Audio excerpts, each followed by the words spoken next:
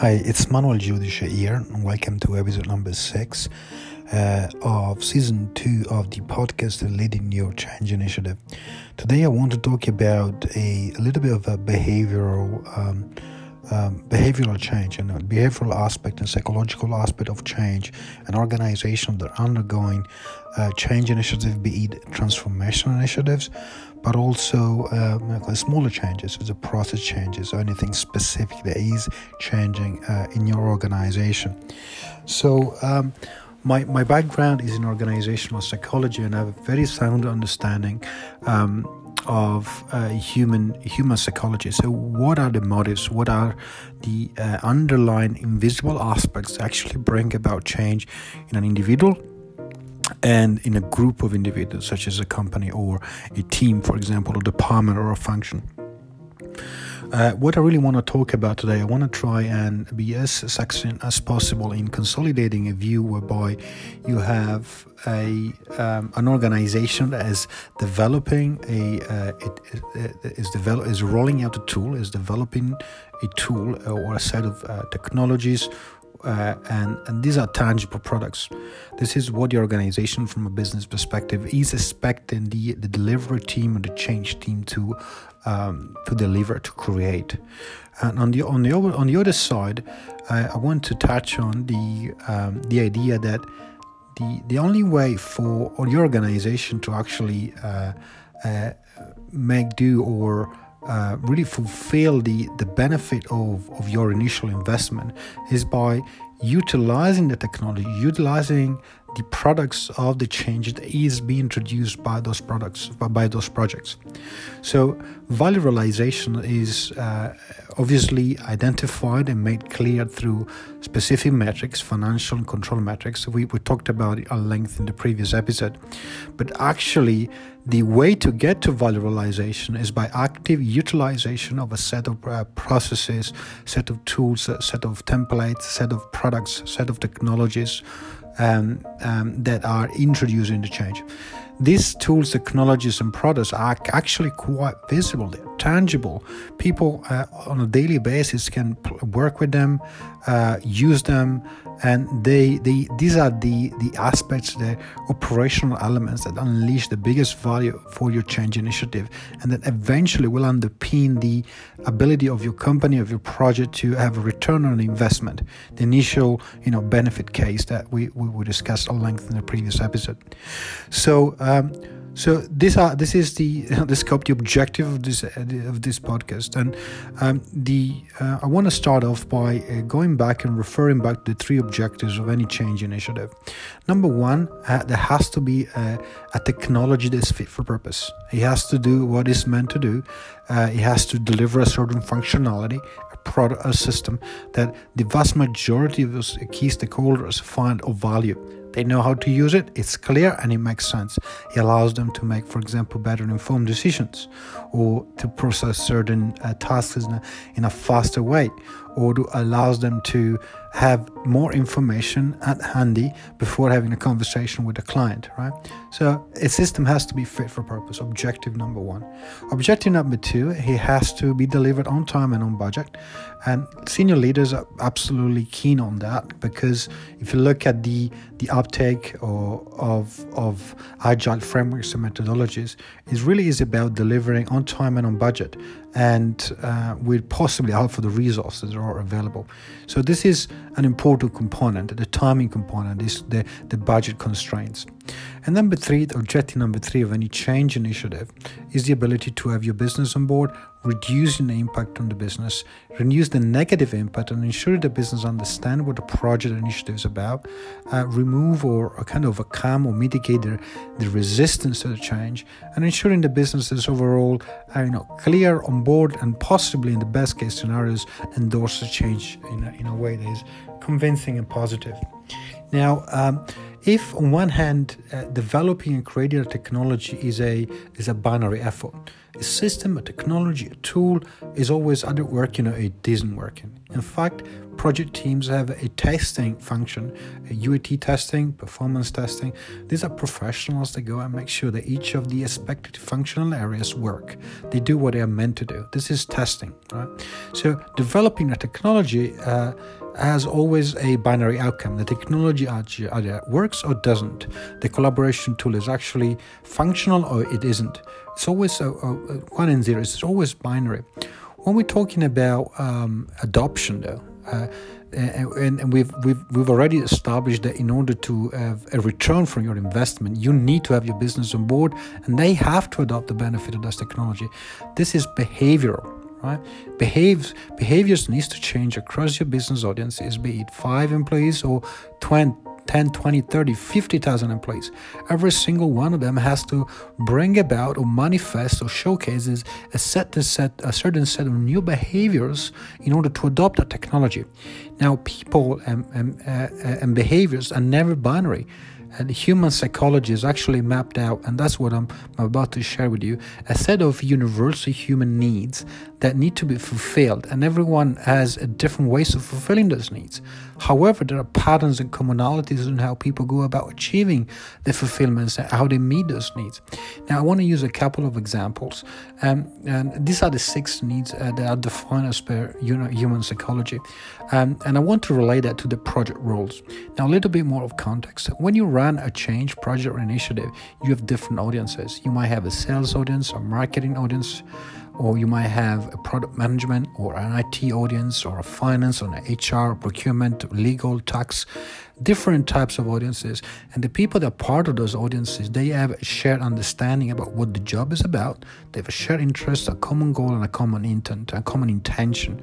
They might be, for example, if you are in finance, a CIMA qualified or a ACCA, and they have a very strong tendency, because they have a similar professional qualification and interest and vocation, they have committed a lot of their personal development, professional development, and career and time and experience into fitting that role into that specific part of the organization. Now, what human needs psychology actually does highlights what are the 6 universal human needs that apply to any person on earth, and that includes people that work in companies, in organizations. So very briefly, just to go through each and every one of them. Number 1 is the need for certainty. The need for certainty is the need that a person in your business would have to have a certain amount of predictability and they can anticipate change. So what does it mean? Effectively, you want to be able to know that if you're a finance professional, every day you go back to your office and you know that you need to produce certain accounting reports at a specific moment in time, and these are the elements and these are the headings that need to go into those reports. There is an element of predictability that have to be done in a certain way. There is a process and a system that has to be followed, and there is a lot of certainty around what needs to happen, when it needs to happen, and in what ways that needs to happen. So a high need for certainty means that the professional in your organization needs to be presented with information that are tailored to their way of absorbing and consuming them. Now, if you look at the same need, but you want to relate to let's say on a scale of 1 to 5, your finance professional might have a 5 being the highest number into their need for certainty, now the way they need to consume and utilize information. Now, if within the same organization you're actually talking to or communicating with a sales professional, with a sales manager or a sales consultant, their need for certainty is much lower. We can call it a 2, for example. Why? Because their KPIs is very different from a finance professional that has to be very accurate. Let's say a 95% accuracy rate in the way they run reports. A sales professional doesn't have to do that. In fact, a 10% or 15% success rate or the ability to turn a prospect into a client is already a very successful outcome. And that means the need for certainty is much lower. Right? So we have defined basically a psychological profile for a different stakeholder groups within your same organization. Now, the second need is the need for uncertainty. In the example of, which is basically the opposite of the need for uncertainty. Uncertainty means variety. You will have, for example, trainers and personal development and coaches within your business, and a learning and development specialist. They run training sessions, and every time you run a training session, this is a very unstructured environment, because yes, you would have prepared your content, the walkthrough, the slide decks, and the presentations and the materials, but you never know, because you have new audiences all the time. There is an element of uncertainty to it, and certain sensory professionals such as learning and development specialists may be more open to the uncertainty, to the need to uncertain. They let's give it a 4, for example, on a scale of 1 to 5, right? And again, using another example of IT professional, they will normally, we already talked about the fact that any IT system is binary in nature. It has to work or completely works and be functional, or it doesn't. So the need for uncertainty for an IT professional is much lower. It could be a 1 or a 2, for example. The system has to work all the time. Whereas a trainer doesn't need that, because the audience is always change. It has to allow for a wider variance in terms of the responses that the people in the room, the delegates, would have. Now, the third need is need for significance, which is basically the ability to be recognized for some of the achievements that have been conducted, have been had as a part of a role, for example. And that's why you have reward systems and performance systems that reward people for achieving specific objectives. Now, the fourth need is the need for connection and sense of belonging, right? So this is what teamwork does. You will see how sales teams are very close-knitted and supportive of each other. IT folks, they tend to go for lunch and dinner together and spend time together. So need for connection is the need that each human being has, and specific in the context of organizational change. These individuals need to stay with each other. They connect, they share interests, they share similar ways of thinking, and they have similar ways of approaching problems as well. So the fifth need is the need for contribution, the need for growth. The need for growth and contribution. These are the last two needs. The need for contribution is really about the ability to feel that your job, your responsibility is actually fit into a greater purpose, a greater vision. It's a mission. This is what we are about as an organization, and this is how I, as a professional, contribute towards that vision. So my work specifically matters. The need for growth is the willingness. Well, more than a willingness, this is a need. So it's universal in nature. But within an organization, is basically the need to always improve on a specific aspect of someone's tasks and jobs.